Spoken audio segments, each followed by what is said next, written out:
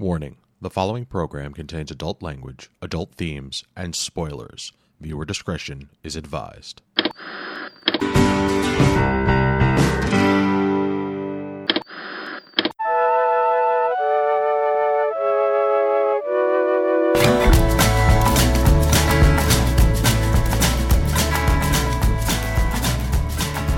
Good evening, and welcome to this week's episode of This Week's Episode. I'm your host, Evan Goldstein. With me, as always, is the wonderful Karen Randazzo. Do you like crackers with peanut butter? And the amazing Chris Randazzo.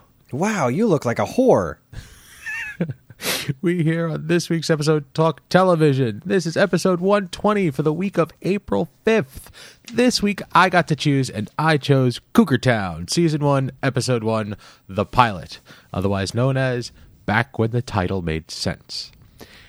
But before we get into that, here's your weekly reminder that you can get in touch with us at mail@geekade.com. Tell us what we're doing right. Tell us what we're doing wrong. Help us. There's a lot of TV out there. Tell us what we should be watching. Actually, I'll tell you what you're doing wrong. You're pronouncing it Cougar Town when its proper name is Cougarton Abbey. We'll get into that. Just help us out, because there's a lot of TV out there, and we want to avoid the crap. So, I fell into another rewatch of this show. I forgot how much I enjoyed this show. We never finished this show. I don't think I have either, because, you know, pulling up the IMDb, there were 6 seasons of this show. Yeah, we went through the first 5. We never watched the last season. Because this moved from network to TBS. Yeah. And I think when it moved, we didn't have cable. Yeah, we didn't have access to TBS. We had like basic bitch cable. Okay. Which is like, you know, cable with a pumpkin spice latte.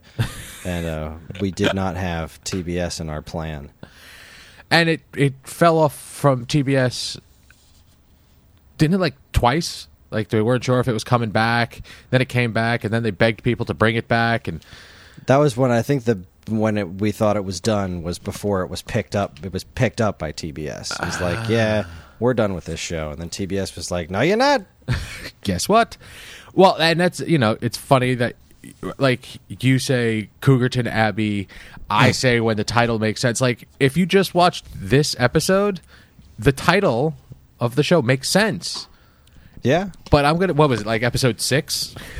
It became the Cul-de-sac Crew. Was it even 6 episodes before this show turned into Scrubs in a cul-de-sac where nobody works? Right? And she Jules throws money around like it's going out of style. Like, it's impressive how much money this woman has. And she's a real estate agent, I think? Yeah. Or broker? This show doesn't take place in reality. Not even close. Definitely not. I did watch a couple of episodes, but the first one, like, I really enjoyed the whole show, like the multiple seasons that I had. It was a lot of fun. I'm kind of curious as to what this show could have been if they stuck with this, you know. I'll tell you what it could have been: canceled. You think so? Oh, I think so. I don't think this. I think the reason this show moved on so quick is because this whole theory of, you know, just like let's do a show about cougars. I don't know. I don't think it had legs. And I mean, this is all right. So you got to preface this, like, because this is a big deal when this show came out. So many people didn't watch it because it was called Cougar Town, right? Because it was about that. Mm-hmm. And what most people didn't realize is that, you know, I wasn't making a joke earlier. This show is Scrubs with a different set of characters, absolutely, and no jobs. Like, same showrunner. Yeah, it's that a couple humor, of cast members are the same as well. Even that Scrubs crossover episode where, like, everyone showed up at the end because Ted exists in this world. Yes, and it's just wonderful. Now, this show is fantastic, and it got so much better as it went along. Like, it just kind of found its footing and realized that, we really can't build too much of a show out of this, and even if we did, it probably wouldn't be all that great. Well, it seems like at least the first couple of episodes were very Jules heavy. Like, the story was about her, and it became another animal when they started incorporating everyone else I don't even. I guess the cul-de-sac, because Lori is not part of the cul-de-sac. She lives elsewhere. We don't really know. She's always being asked to be picked up because she's kind of like a vagrant, I think. Yeah, do we know where she lives? I know it's not the cul-de-sac. It's been so long since I've watched this show. The camaraderie of the group is what actually made this show so entertaining. I was just curious as to where they would have gone, because by the end of this episode, where she's yelling at Grayson, like she shoves him and she's yelling at him, like there was some moments of feels there where like they try to dip their toe into the realism that could be what this woman is going through, and of course 4 seconds later they have the comic relief, but it's just, I'm curious as to where that character would have gone, because once let's say episode 5 hits, all the characters are on equal footing. There's no main character anymore. Granted, most of the show takes place in Jules' house, but other than that, and everybody just walks into each other's houses. Like no door knocking, no doorbell ringing. Everybody just walks in or runs in. Mm-hmm. It's a weird world that these people live in. I don't think necessarily that the character of Jules did go away so much, because I think that realism that you're talking about is underlying in the the majority of the season or the series, where everything is more goofy and more focused on the ensemble. The reason it works so well is just like Scrubs. It's got this base layer of sentiment underneath it. Mm-hmm. Right. And I fully agree with that. I'm just saying, like, no. All right. So Scrubs, the show primarily ran around JD. Mm-hmm. In this, the cast, like, yeah, I mean, first couple episodes it was Jules, but everybody got a turn to lead the ship. I got it to the point where what's his name had Bobby bought a boat. Yeah. So I don't, like I said, I can't speak with any real authority because we haven't watched the show since it aired, but I kind of always remember Jules being the main character. Just the supporting cast had bigger roles, but they were still the supporting cast. It was still her story, her son, her relationships. Yeah, at a couple of episodes in, they start, Bobby's relationship with not only Grayson, but the husband, the Andy, the next door neighbor husband, and he is one of my favorites. I love that. Come on! Andy's awesome. And when he rocks a V-neck like nobody's business. When he snapped her car on Supergirl, I'm always so sad because he's not Andy. I really it was not. I haven't watched the show in a long time, and as I'm trying to explain it, like, the show knows exactly what it is. Like, all right, so for those that haven't seen it, further down, let's say season 2, when it's the title Cougar Town no longer makes sense, they use the title card to say, hey, we know what we are, and it's fun. Yeah, there's always some sort of joke, like there's a subtitle underneath, the words Cougar Town, and say, like, this name doesn't make any sense. Or... we swear at some point this show did make sense, or this title did make sense. I like the fact that it did know what it was. It knew. It wasn't pretentious or trying to be, like, it was fun, it was silly, and it was a good time all around, and there was nothing off limits for the show. And like Scrubs, it did, when it blindsided you with the feels, it did a very good job of that. Very true. Very true. This episode in particular, I do like the way that they set up Jules' character, how what she is going through, and how it is very different for a woman and a man in their 40s getting divorced, because that's how the show starts. She's recently divorced, and not that you could tell because Bobby's in like every third or fourth minute of the show, but the double standard, because Grayson across the street is just I love at the end of the episode where he's wearing the footy pajamas. Yeah. He says, this isn't weird, it's just to brighten a friend's day. Takes a pic. See, like, that's funny stuff.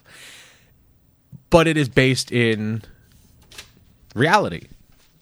Like it's not a far-fetched storyline. She's got it tougher than he does, and this is where we're gonna yoink comedy out of, and they did a really good job with it. Agreed. This is a great show. And I thought this was a really good pilot, actually. It did a lot of work in whatever 22 minutes that it was. It, you met all the characters and very quickly understood who everyone is and who everyone is to each other. And it sort of did a good job of, like, Trojan horsing this show under a network's radar to be like, oh, no, it's just a traditional sitcom about, cougars. And got it picked up by the network, and that allowed it to kind of branch out into what it became, and people liked that, and that made it a success that it was. Absolutely. I mean, in all honesty, watching a couple of these episodes, there's only one real cougar in this show, and that's Jules's coworker. That Barb. Barb is creepy. Yeah, I never liked her. But the stories that grow out of this pilot episode, immediately you know who everybody is and what they're about. But then as like the show itself did not keep so rigid to those archetypes. They massaged them a lot and, showed that, like, for instance, Bobby comes off as a doof, but, he knows what he knows, and he knows it well. And yes, what's the neighbor? Grayson? No, the female, her best friend. Ellie. Granted, she's a bitch every time she's on screen, but she will always have Jules's back, no matter what. And that, like, you get that as the show, not only this episode, but like the show progresses, because they built on these very simple characters and made them much stronger, much more robust, which is kind of weird for, a half-hour sitcom. It is cool how they eventually build that, even through this pilot, how they show why her relationship with her husband works. Like, when she looks at him, she says, I can't believe I'm turned on. Because, like, that just describes their relationship. She's absolutely loves that guy despite herself. Right. Which is great. Yeah, and the relationship with Jules and her son, like, it's funny, it works, it makes sense. The poor kid's going through what he's going through because of what his mom is going through and because what his dad's going through. And, like, he's a kid in high school. He's getting the brunt of a whole nother slew of issues. And it's, like, based in reality. I mean, granted, it's a comical reality. It's but yes, based in a very warped reality. But reality, if your dad nonetheless. was to be mowing the lawn at a high school and you went to that high school, it would be embarrassing. It'd be even more embarrassing if he did it on a riding mower with no shirt on and drumming along to his Walkman. Air drumming. Hit the books, kid. That's just funny stuff. This show is a lot of fun. It's definitely worth the watch. And what I like best about this show, it is a background show. You could just have it on, a couple of episodes go by, or you could just tune in whenever you want, and something funny will pop up onto the screen, and you have a good time with it. You do not have to watch the show from beginning to end. But if you do, it's very entertaining.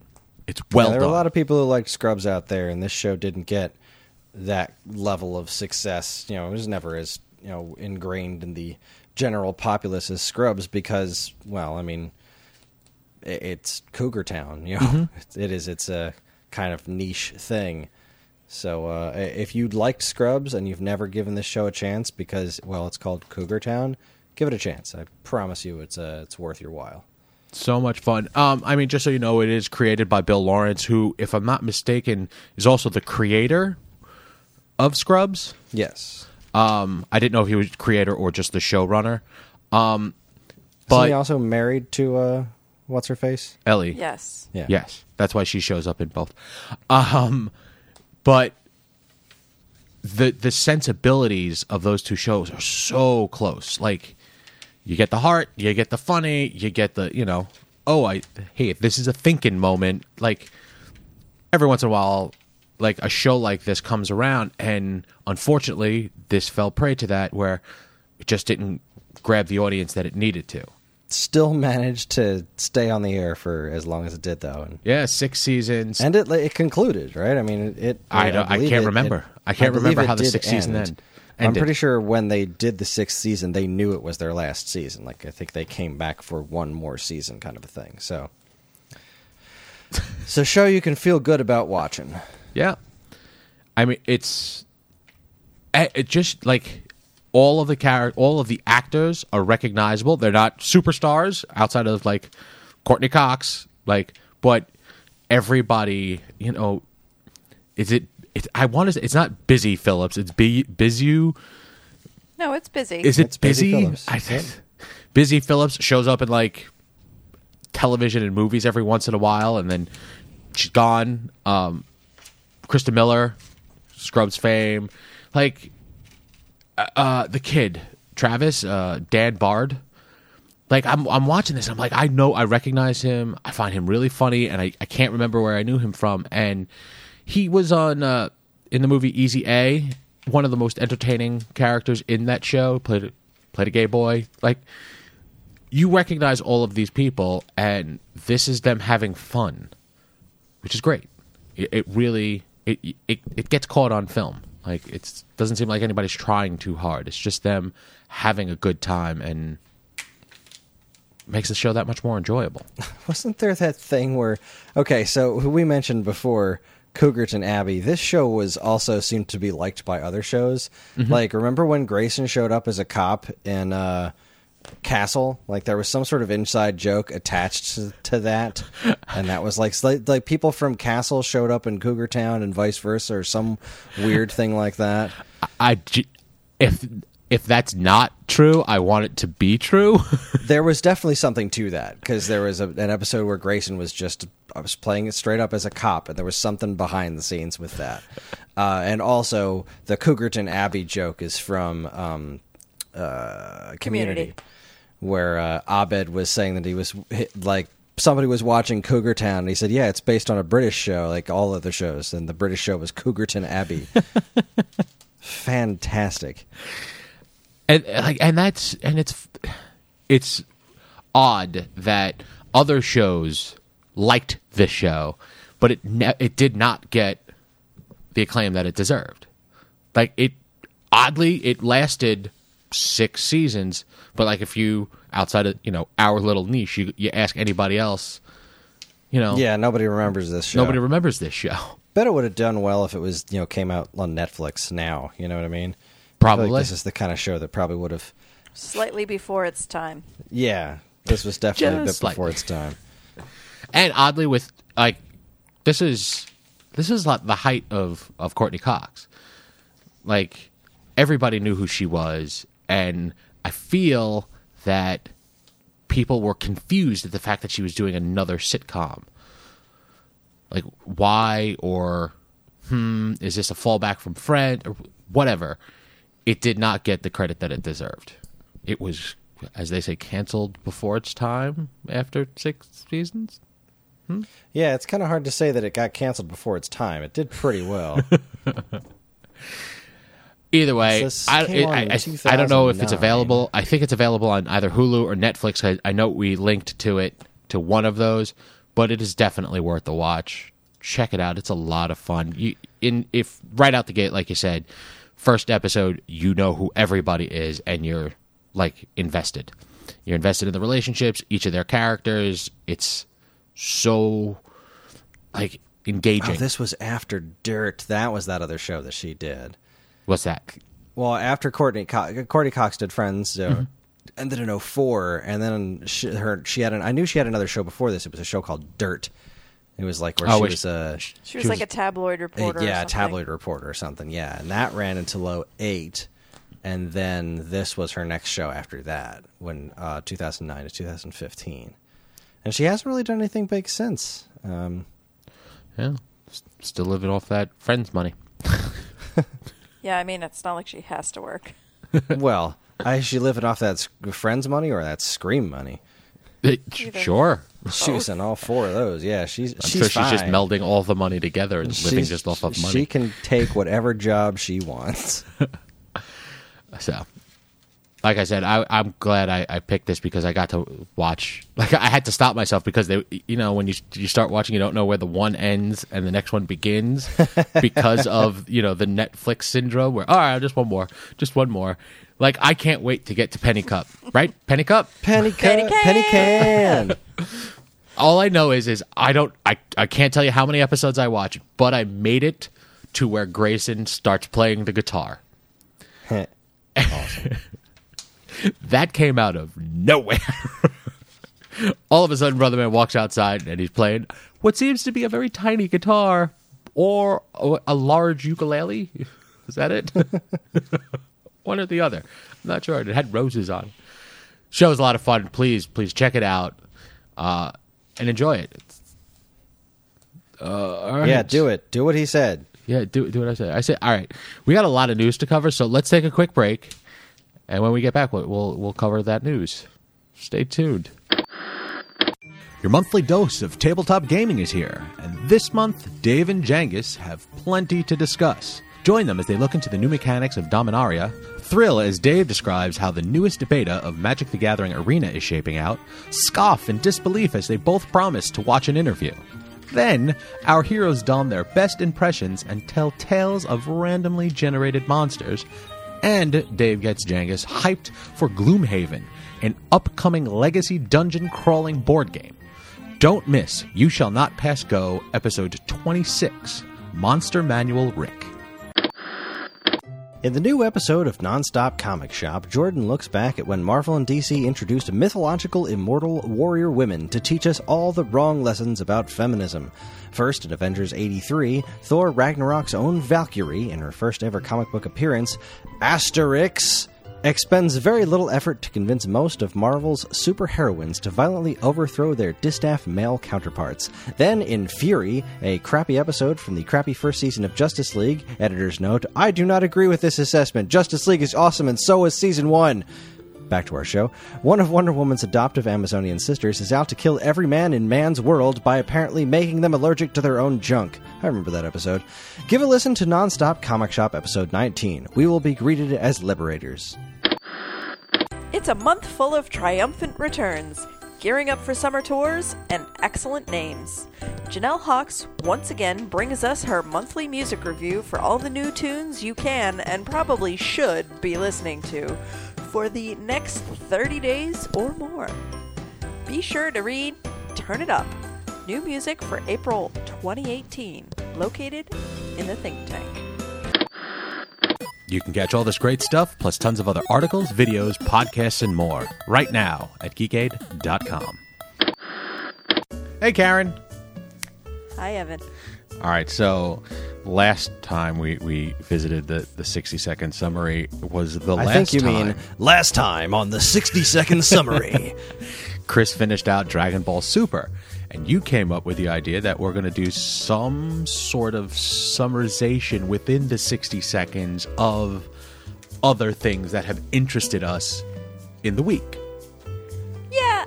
Ish? I just thought it was fun that, somebody gets to talk about something else besides the main topic, and so I thought we should keep that going, even if it's not the same show every week.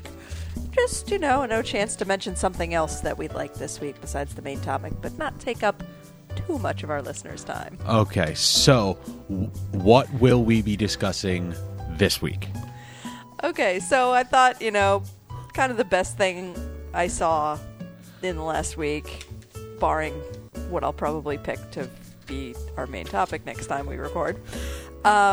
We've been catching up on Agents of S.H.I.E.L.D., so I wanted to talk about the one we watched this week, which was Season 5, Episode 13, Principia. Okay, so we are doing a 60-second summary of Marvel's Agents of S.H.I.E.L.D. So it's the S.H.I.E.L.D. 60-second summary.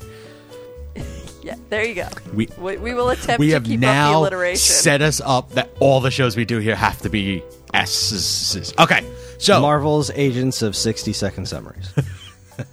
God. Karen. Please forgive me, audience. This is my first try doing this, and I'm not prepared. Oh, you will do fine, because you have your timer. You are ready to go. I am. When you are ready. Okay, and go.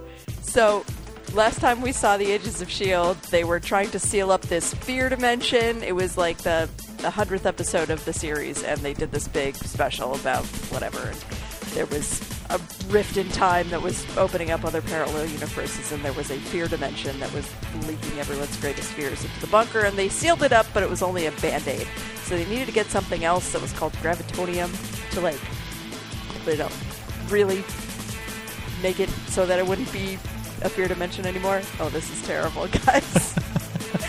So they knew where some was. They had to track down this guy and find it, and it ended up being on a battleship that was like floating in the sky because it's gravitonium. So like it can reverse gravity. And the best part about this was that we learned that when Mac was at the S.H.I.E.L.D. Academy, his nickname was Mac Hammer, and because the reason for this is because he's really into MC Hammer. So they made a lot of MC Hammer puns in the episode, and it was fantastic. And that's it. Okay, so just so you know, you hit 65 seconds, but so worth it for the MC Hammer reference. Oh a my lot God. of other stuff happened, but that was the best part. Evan, there was this bit where they finally find the gravitonium, and like they weren't like they was like super volatile, and they had to like capture it without putting their hands on it in this plastic case. And right when Mac is about to do it, Coulson looks at him and says, "Mac, you can't touch this." It was amazing. Please tell me he did it as deadpan as you just did it. Oh, he did. Completely straight-faced, and Mac was like, you had to do that. He was like, I couldn't miss this opportunity. It was fantastic. Fantastic. Thank you both. And we're back. Thank you so much for checking out our commercials and our new summary section. My God, it's amazing how many words we're finding that start with S. Let's talk some news. First up, Karen, you posted up this Stranger Things article. This one's coming to us from the Hollywood Reporter. Stranger Things Season 3 details are revealed. Now, that is mildly misleading, because not a lot of details were revealed in this article.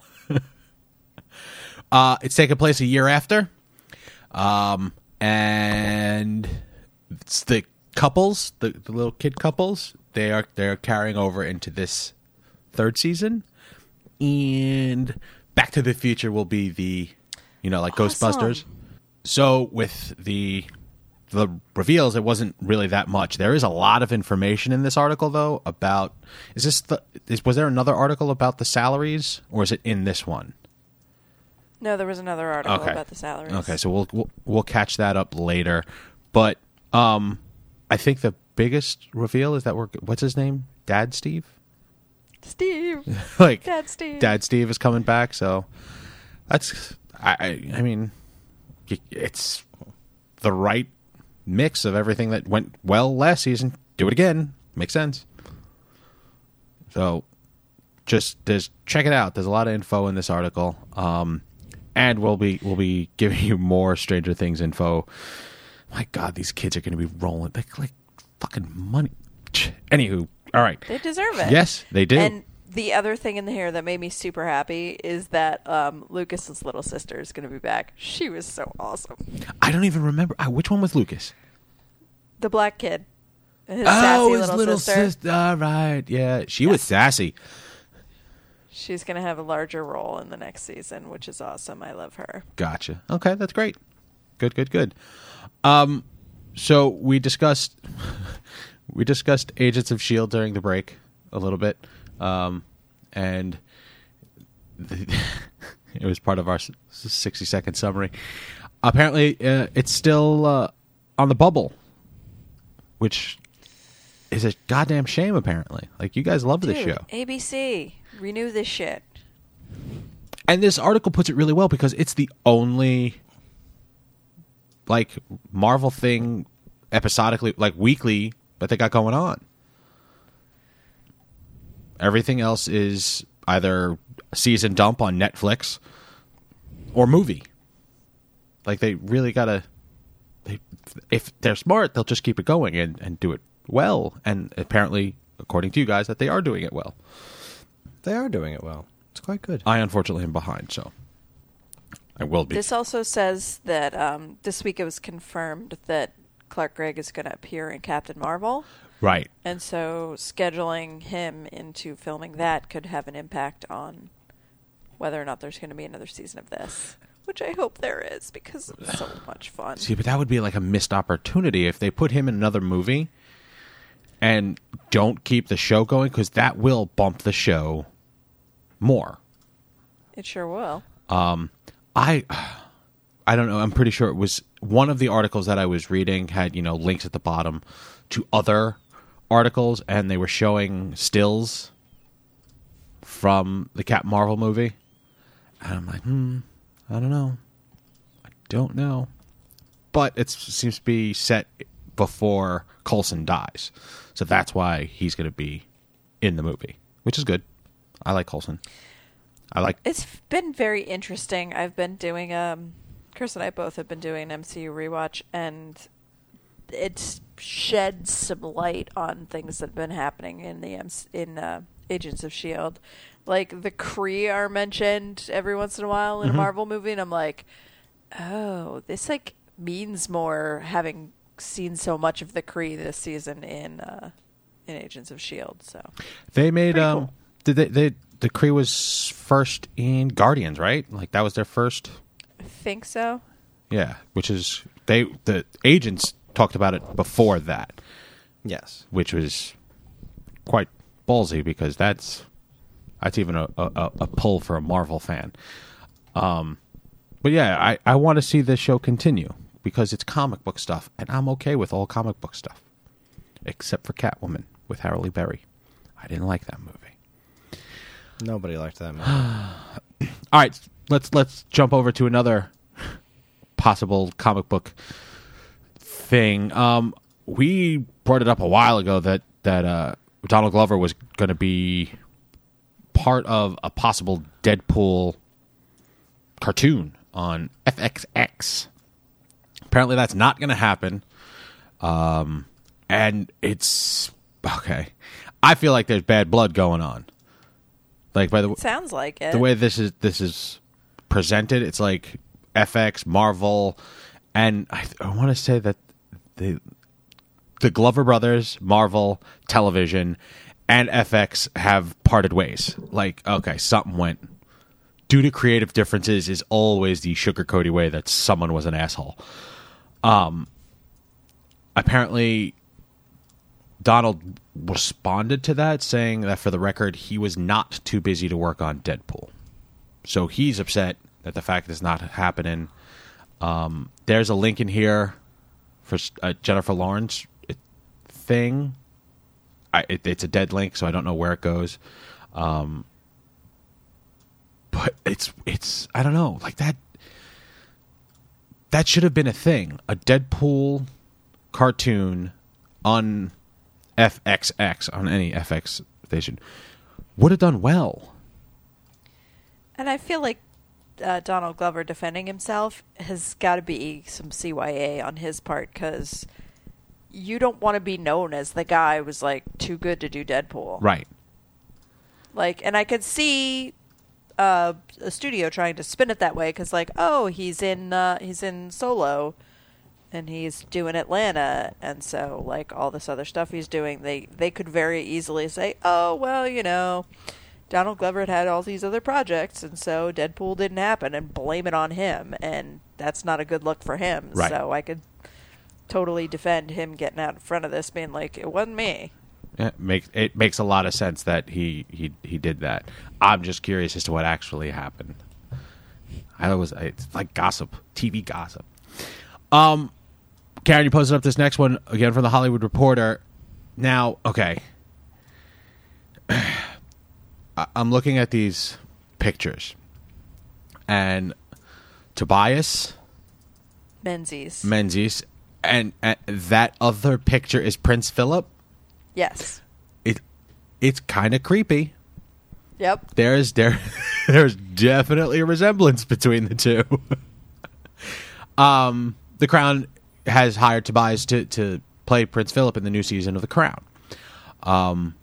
this guy's got some bona fides, a little Game of Thrones action, some Outlander. Yeah, I definitely didn't recognize him from the picture, but then I looked him up, and he was Catelyn Stark's brother, Edmure Tully. Right.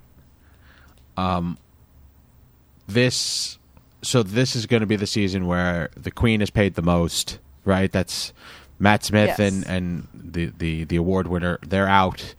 So like this is a whole new thing. I didn't expect them to get rid of Matt Smith. I understand that they wanted to age the group up because they're showing time passage. I felt that the episode that I saw of The Crown, they made Matt Smith look like young. Like maybe it was his personality or how he was acting. I just figured that they would keep him because Doctor Who and that thing. Right.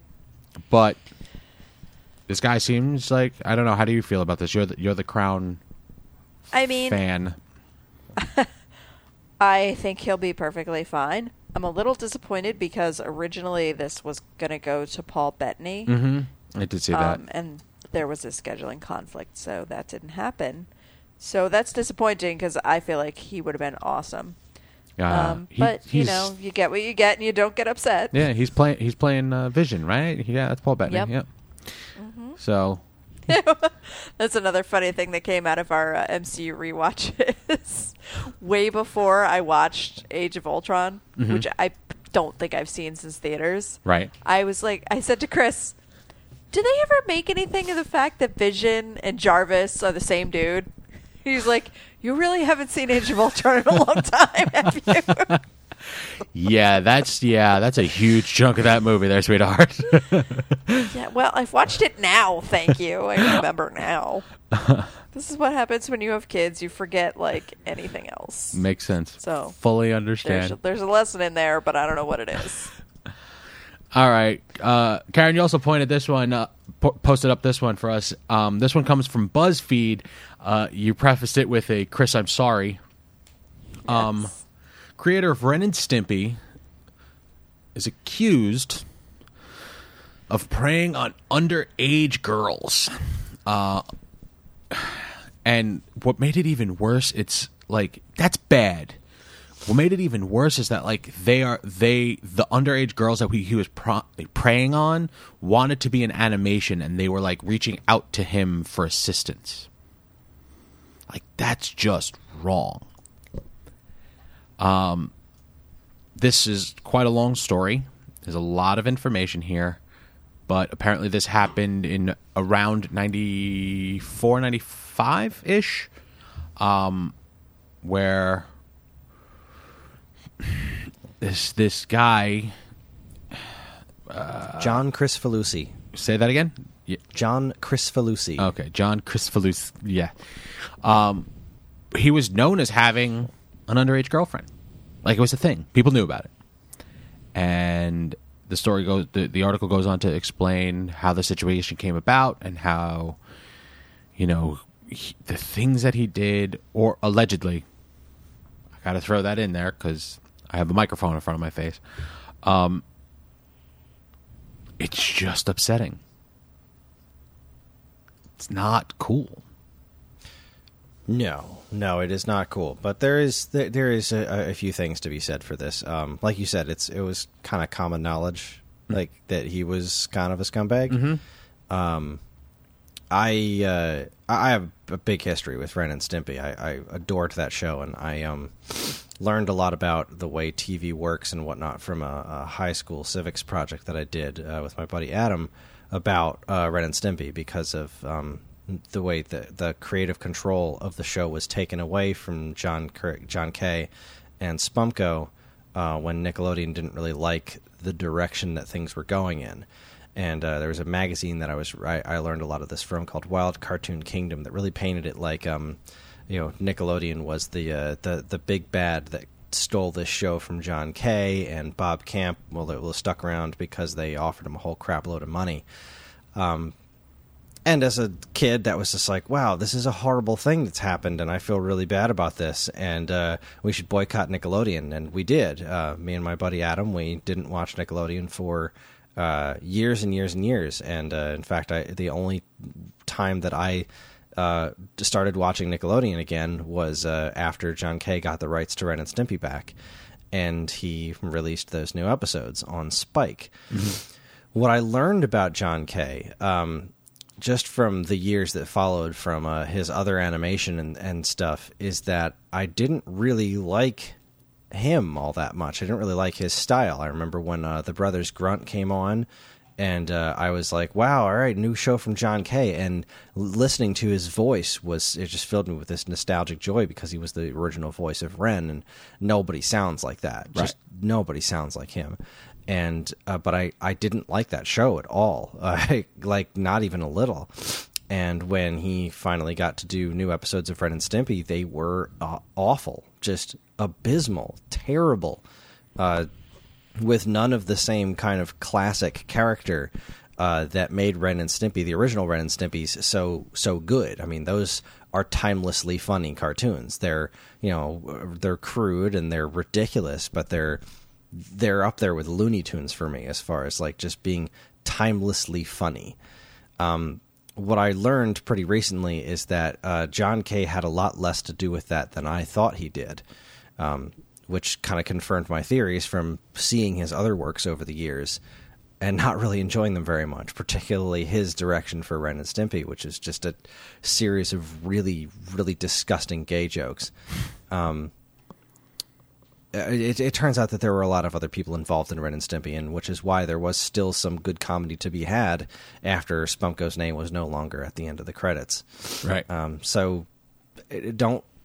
This did not surprise me as much as I think Karen thought it would when she posted that. I was like, yeah, I could see that. That was my first reaction. Like, granted, it's this hasn't gone to court or anything. This isn't an officially decided thing, but. The article that I read was, I wish I had saved it, but it was something to the tune of, don't let this ruin Ren and Stimpy for you. John Kay had less to do with this than you think. That makes sense. Yeah, so Ren and Stimpy is not ruined for me any more than it kind of was after the half-hour gay jokes that went on Spike TV, which never should have aired. They're just awful. I can't stress how putrid these episodes are. For me, I've always associated Bob Camp as Ren and Stimpy because it was art. That was it for me. Like, It was a very distinct art style, and I have had the joy of meeting Bob and associating with him. And granted, this is a horrible story. This doesn't ruin Ren and Stimpy for me either. It just... What upsets me is that it's an industry that this allegedly was known and it was allowed. That's upsetting. Like, that, to me, like, the industry needs to change, not necessarily this specific show. So, well, yeah. The longer it goes on, the more broken we find out it actually is, and that's a shame. Yeah, that is true. But you know what? It is what it is. If this is true, I'm glad it came out. Yeah, absolutely. All right, let's move on to some happier news. Wait a minute. From Superhero Hype, we got the new. We'll call it the trailer for the new episode of Arrow, where apparently I haven't watched Arrow in a while, so don't know. But apparently Oliver and Diggle are now both Arrows, and they're fighting over the mantle. What? Do you want to take this one, honey? I can try. So this back half of the season of Arrow has been kind of shitty. They took everything that was good about the show and they're like, nah, we're not going to do that anymore. Okay, cool. Here's what we're going to do. We're going to make everybody hate everybody else. And we're going to split up the team into two separate teams, neither of which is nearly as effective as the original team. And we're going to, make the basis of all these arguments that everyone has with each other really kind of stupid. Gotcha. And now that, there's Team Arrow and Team, like, fucking Black Canary, Wild Dog, and Mr. Terrific, they don't even have a name. Now, that's not enough division in the show.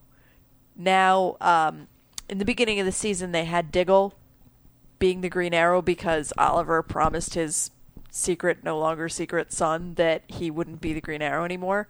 So we had John do it. And then it was discovered that John has some kind of, like, career-ending injury and he couldn't be the Green Arrow anymore because his hand hurt too much. Okay. So Ollie had to go back to being the Green Arrow. Okay. And then his son found out, but then his son was okay with it.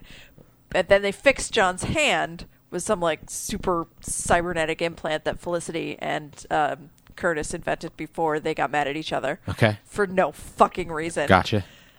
I'm with you. So the point is, this season, Ollie and John have both been the Arrow. And now, for really no reason that I can figure out, John is starting to get mad that Ollie won't let him be the Arrow again now that his hand is better. Okay. And it's so fucking stupid. Sounds like weak sauce to me. Did I read in here that a major character died? Did a major character die? Was it in here? I don't know. It was one of those. Did a major it was character one of these. die? I don't know. I was curious. Maybe I'll catch it.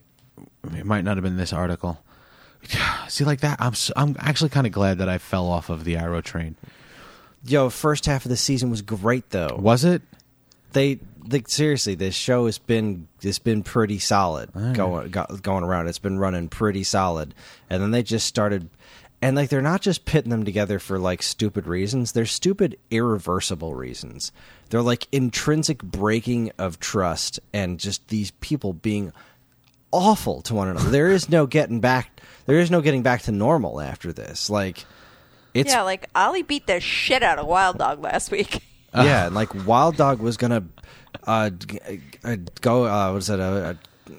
testify. That's the word. Testify against him in court. What was it? Detective Lance is like saving his the Earth 2 Laurel. version of Laurel, who murdered Black Canary's husband, who was a double agent or something. There is so much stupid going on right now. I just can't even wrap my head around it. I see what you're talking about original cast member leaving. They didn't die. It was Thea. She ran off to be with Roy. Oh, okay. She was barely on the show anymore. She never had anything to do. Good for her. Yeah, but it's like that's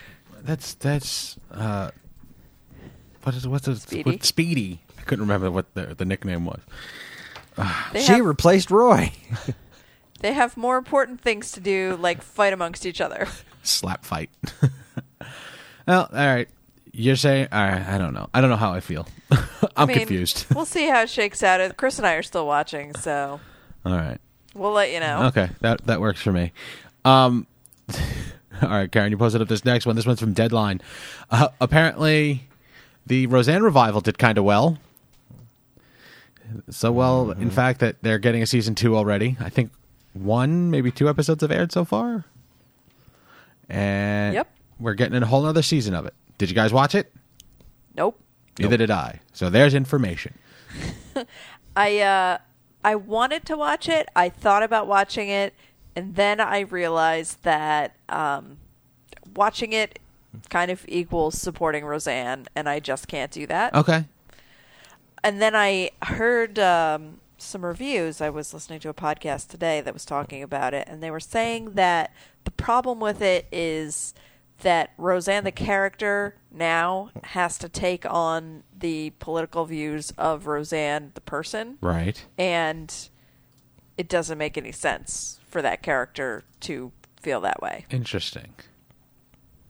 So, and it's just kind of what this podcast was saying is just that it kind of is a little all over the place. It doesn't always make sense. Like, it's not bad, but it's not great. What don't we like about? I have no inkling of Roseanne. Oh, she's a crazy Trump supporter. Oh, okay. and she thinks that, like, she said a lot of, like, terrible things about liberals, about Hillary, about gay people. Like, she said some bad shit. Interesting.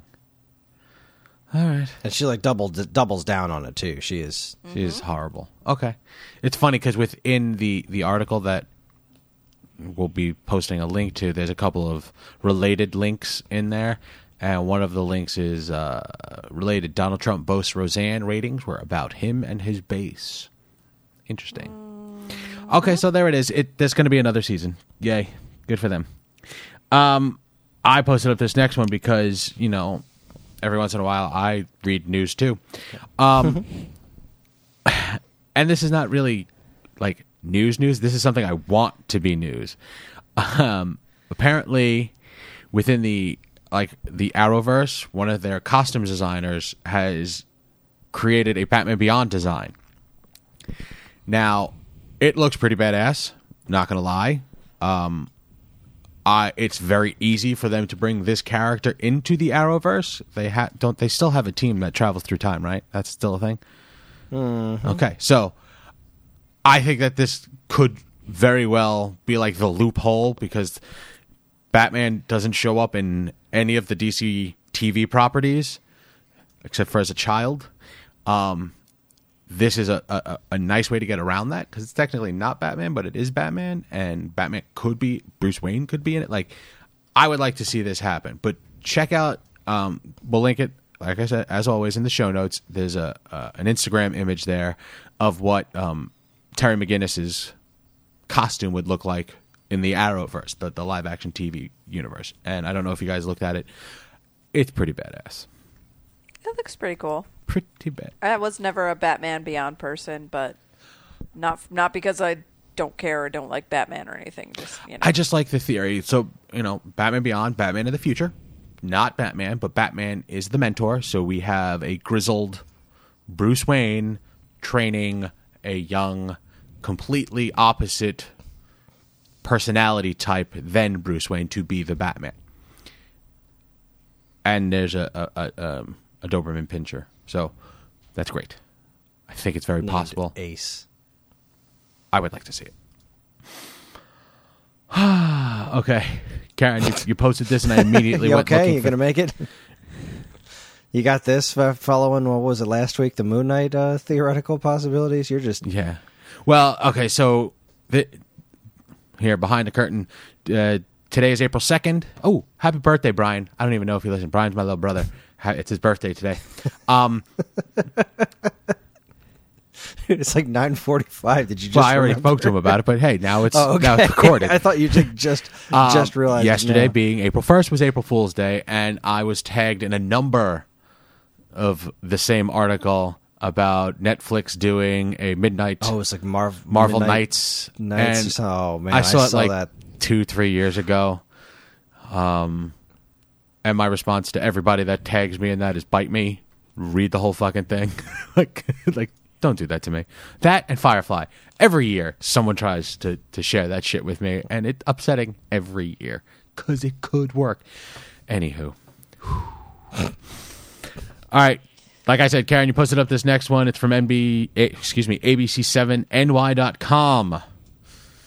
Okay, apparently Netflix is offering out the best job ever. Like I want the link to where I could apply for this job. Netflix is looking to hire binge watchers to rate their shows. Oh man, I hope it. Okay, yes, it's not. There is a video attached to this, but the job title is fantastic. Okay, it makes a binge watcher become an editorial analyst. Okay, so you sitting there watching gobs and gobs of TV, you can now be known as an editorial analyst. That's what I'm going to be calling myself from now on. Rightly so. This is. I don't like. I can only imagine how many people applied for this job. I can only guess that Netflix has so much content out there now that they're like, there's not enough people watching this. We need Even we can't watch all of this and tell you what it's about. So we're just going to put the shit out, sight unseen, and you tell us what it's about. I say every week, Peak TV will be the death of us. Oh, God bless this country. Whew. All right, Chris, you posted up this next one. It's from comic book CBR. What is that? Comic Book Resources. I think that's correct. Okay. In this article, there are 3 photos. It starts off with 3 pictures. I know James. I don't know the other 2. What are those 2 people to the right? Okay. All right. This is actually a really nifty story. So the character all the way to the right is Zamasu, who is one of the most interesting villains they've ever had on Dragon Ball, who was part of the Goku Black saga on Dragon Ball Super. It was great. Okay. And in the middle is James Marsters in his Piccolo makeup from the live-action Dragon Ball Evolution movie. Wait. Okay. There was a live-action movie? Oh, yeah. It's bad. Oh, okay. Okay. Interesting. It's brutally bad. And is it so bad that it wraps around, or does it make it around? No, it wraps all the way around back to being awful again. Oh, it's brutally bad. The thing about this is that James Marsters is a huge Dragon Ball fan. Okay. When he was when they offered him the role of Piccolo, he was like thrilled, and he did his best. He was like the shining moment in that movie. It was like he made a pretty good evil King Piccolo. That was pretty neat. But he knew the movie was a turd. And oh wait, I have some slight recollection of this. Yeah, it's got Chow Yun-Fat in it. It's got I never watched 2 it. of the characters from I think Shameless are in it. I remember the cover girl for played it. Bulma. Either way, I met James Marsters once at a con, and I walked up to him and I said, "You were the only good thing in the Dragon Ball movie," and it like made his day. He was so happy to hear that. He was like, "Thank you, genuinely, thank you for that. It made me so happy that it made him so happy." You were the only redeeming factor in that entirety of a crap fest. Yeah, pretty much. So what's cool about this story is, obviously the English dub of Dragon Ball Super is pretty far behind. The show is over, but they're still working on the show. So the one that you watch is subtitled, or it was subtitled? Okay. Yeah, I was watching it subtitled. Okay. So the English dub is going on, and this character Zamasu showed up, and I got to open up the article again to see the name. It first appeared in a Dragon Ball video game, actually. It was the first time we heard the English voice for Zamasu, and people thought it sounded pretty familiar. It was credited to... Remember the name? Somebody Come on. Gray. David Gray? David Gray. Yeah. So it was like, all right, David Gray, that's interesting. Well, it sounds like James Marsters, like exactly like James Marsters. Then as we got more of Zamasu in English dub, like you listen to him talk and you're like, no, that's totally him. And so it's like it's kind of unconfirmed, I believe, that it is him, but it's like it's totally him. And this article that I posted supposes that he's doing it because he just wants it to not be a thing. You know what I mean? Like, he's kind of a name, and he doesn't want that to taint anything. Like, just he wants to do this because he wants it to be good. And at least that's what we think is going on. I did learn something else that was interesting in here that I didn't know, was that he did another voice, didn't he? And it was credited, but his name, like they took 2 letters and flipped the letters in his name. Oh, Sam Magesters? Yes. Something to that effect. That was pretty funny. No, it was the girl who played Seychelle, I think is how I'm saying it. Gabrielle, who played Asami in Legend of Korra, the sequel to Avatar: The Last Airbender. She was she was in the crappy live action Last Airbender movie, which I did not know that. And then they cast her in Legend of Korra, which is fantastic. It was kind of a neat little redemption story, and that's kind of what people think is happening here with this Dragon Ball Super situation. There's a couple of clips that you can listen to him talking in, and it's like, yeah, that's him. That's James Marsters, and he makes a pretty interesting Zamasu, who is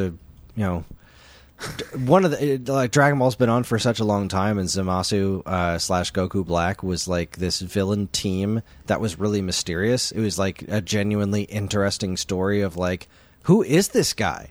And that they had never really done that before. The villains in Dragon Ball were always like, I'm the bad guy.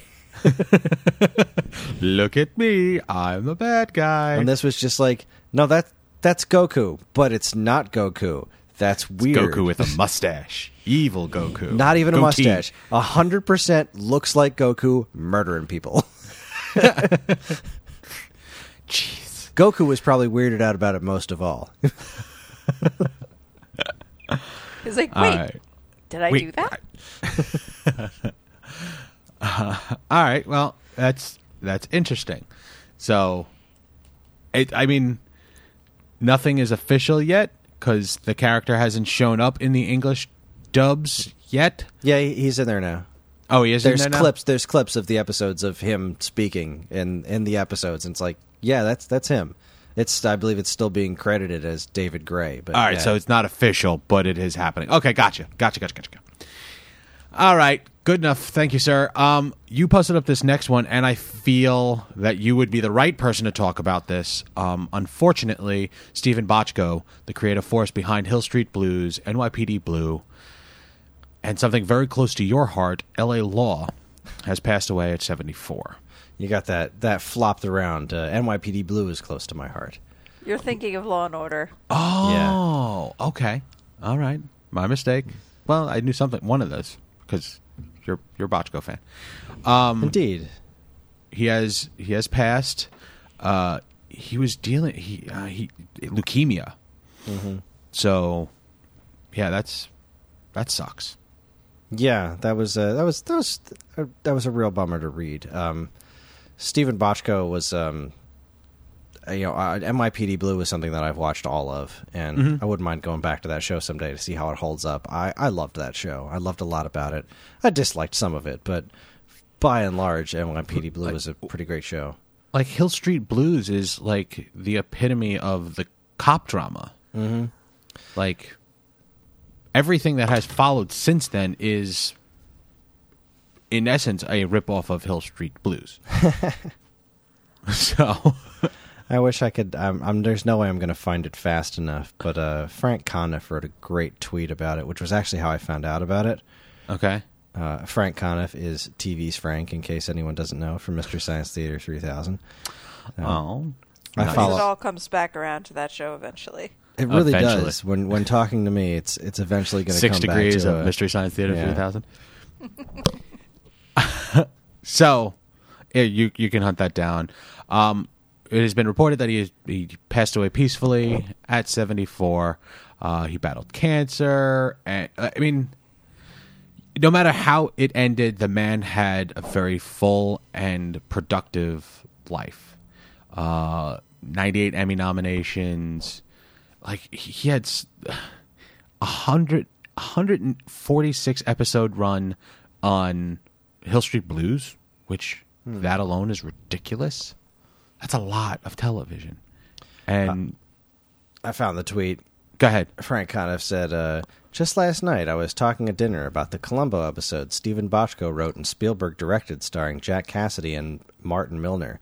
Bochco went on to do other things, like, for instance, change the course of television. Rest in peace. And that's true. Yeah, Very, very true. His shows were monumentally influential. Mm-hmm. Yeah, absolutely. Absolutely. So, as they say on other podcasts, big bucket o' win, he will be missed. All right, we're going to get back to some Stranger Things talk. I had teased this earlier, but apparently the kids are making some bank now on Stranger Things. Holy shit. All right, so the kids are now, they have renegotiated their contracts. And I think it was the last 2 seasons, they were running on the old contract. And I don't know if they were all being paid, but 11... she was being paid $25,000 an episode. Okay? Now, she's being paid $350,000 per episode. Well, that's a lot of fucking money. I'm not going to say she's not worth it, because she is, but it's at a certain point, like, this is what I don't get about being an actor, is like, at a certain point, don't you think to yourself, how are my grandkids going to spend this money? It's great that the kids are now being treated like adults, like they're getting what they deserve. But still, $3.15 million. That's a lot of nuts. Wow. That's a lot of money. That's a lot of money. For a show that does not report its numbers. Like that's what's amazing to me. Like, it could, like, all right, granted, it becomes the talk of the town when it's on, like, when it happens. But we still really don't know how many people watch it. It's definitely they don't more air than that. 10. They don't air out that laundry. and I think this is pretty good evidence that nobody cares. Yeah. 15, 16 people at least watch this show. Mm-hmm. That's great. Good for them. Let them make the money. Hopefully, 10 years down the line, we won't see some horrible story about child stars and all of them are featured in some sort of VH1 behind the movie shit. Ugh. God, that's a lot of money for a child. I'm sorry. Well, presumably their money is being managed by a responsible adult. Here's Presumably. hoping. One hopes it's not a Gary Coleman situation. A Gary Coleman situation. Write that down.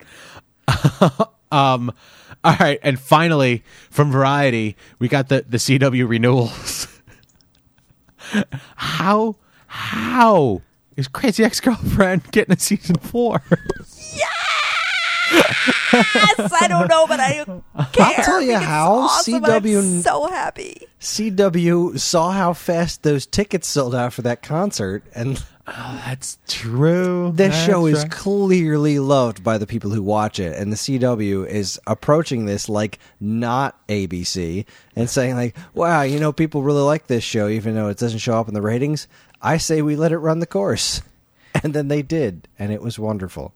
There have been All some right, so really great pictures from the cast on Twitter and Instagram today of just them reacting to the news like, oh, holy shit, like they're on a plane to Chicago for their next tour stop, and they're like, that's how they found out. So this article states 10 of its current series, so that includes Arrow, Crazy Ex-Girlfriend, Legends of Tomorrow, The Flash, Jane the Virgin, Riverdale, Supergirl, Supernatural, Black Lightning, and Dynasty. Those are the ones that have been tapped. They will be discussing, what is it? Life Sentence, Valor, iZombie, and The 100 in May. So Right. Well, we'll find those out about shows them are later. either newer or mid-season shows, so it's not surprising that they haven't made the decisions on those. But the CW superhero shows will continue to rule our lives for another year, and there's going to be a season 14 of Supernatural. Someone's tickled by that. Guys, 14 fucking seasons. What the hell?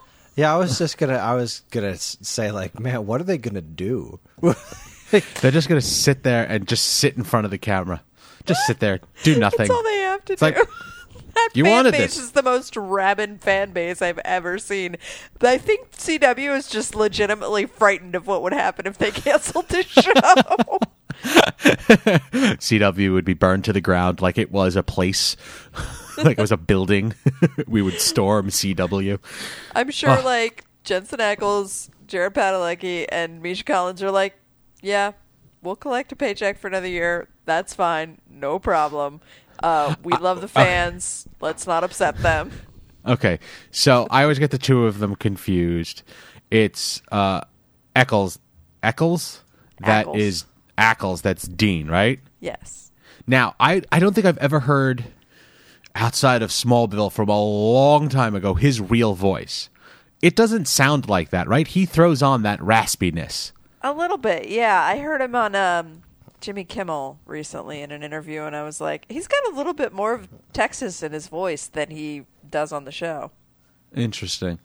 I'm just curious, like, does that hurt his voice? Because he's been doing it for 14 goddamn seasons. I don't know. Ask Christian Bale. He only did it a couple of times, so. Oy.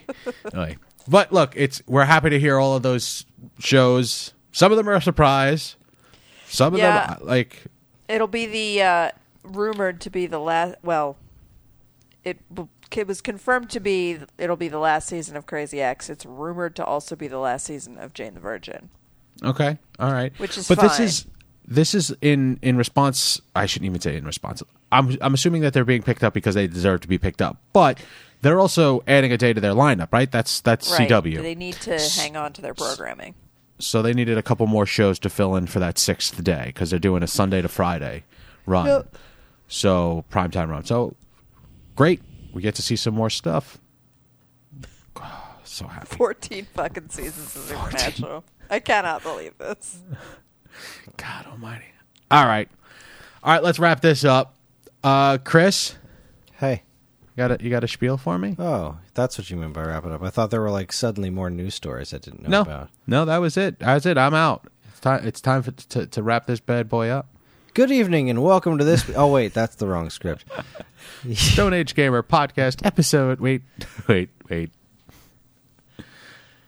You can get in touch with us at mail@geekade.com. Thank you. That's it. Have a good night. Oh, comedy. As well as all flavors of social media that we inhabit. You can like us on Facebook with both the Geekade page and the This Week's Episode page. You can find us on Instagram at Geekade. Subscribe to our YouTube and Twitch channels for all our latest video content. And follow us on Twitter at _Geekade. Or follow this show specifically at Twepcast. You can find us individually on Twitter. I'm at Geekade Chris. That is Geekade KRIS. Karen, where can people find you? Shoot_the_moon. And Evan, where can people find you? Geekade_Evan. Thanks, guys. If you're interested in more information about anything we discussed here tonight, be sure to check out our show notes. And while you're at it, you can also subscribe to this and any of our other wonderful podcasts on iTunes or Stitcher, where if you're super nice, you can leave us a review, because any and all feedback is welcome and appreciated. Again, always remember to keep your eyes on Geekade.com, where we post something new all the time. Back to you, Evan. Thank you so much, sir. So I'm gonna try to air this out right now. This weekend, okay, the 7th and 8th. Is that it? Because the 7th and 8th is my show down at AC. So Garden State Comic Fest this coming weekend. If you listen to this current, we're gonna be down in AC at the Showboat Casino, having a grand old time. Got some great guests. I get to hang out with Summer. Summer Glau's going to be at my convention, guys. But with that being said, my week gets very, very busy, and my weekend gets even busier.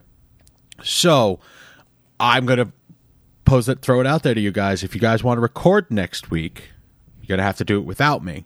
Or we could postpone. You could do a little side episode. So keep that in mind with it's Karen's turn, right? It is. So you do with it. I'm throwing that out there. If we want to wait, we'll say now that we're going to skip a week. If we want to do a supplemental, you guys want to do a supplemental, you can do a supplemental. Or you can do the full episode, and then I get to listen to it for the first time when I'm editing it. We'll let you know. Okay. Karen, what's your pick? Well, my pick for the next time that we're all back together, hopefully it won't be too out of current whatever. I would like for us, speaking of 14 seasons of Supernatural, it was too good. We have to talk about season 13, episode 16, Scooby Natural. I love the fact that they called it Scooby National. All right. And So- don't worry, Evan, you won't need to catch up on, anything of the current season for you to Okay. know what's going on. Yeah, I watched it, and yeah, so All right. That's your homework, people. Supernatural, season 13, episode 16, Scooby Scooby Natural. Nice. Good times. Sam and Dean animated. All right. That's it. That's all I got, people. Thank you so much for listening and joining us this week. I hope to see any of you at my show this coming weekend. Find me. Chris has a table there. He's going to be promoting Geekade as well as shucking some wares, right? Chris, you got some stuff up for grabs for salesies. I do. I'm selling off a bunch of the video game related paraphernalia I've collected over the ridiculousness that has been my life. And, for those that listen to Chris only on this TV podcast, Chris is a ridiculous video game head, and he does another show he does another 2 video game related shows on this fine website, Stone Age Gamer podcast, as well as what is it? Waveback. It's not behind the music. Waveback, which is a video game music related podcast, which is a lot of fun. So check him out there. And you can always find him at the show. Do you have any idea? It's like 118. Is that your table? 119? Oh, I thought it was like goodness, I don't know. 109. 109? I don't Last have the I layout looked. right in front of me, so it's in the 100 section. And if you see a woman in her 30s with 2 small children looking like she really needs a drink, it's probably me.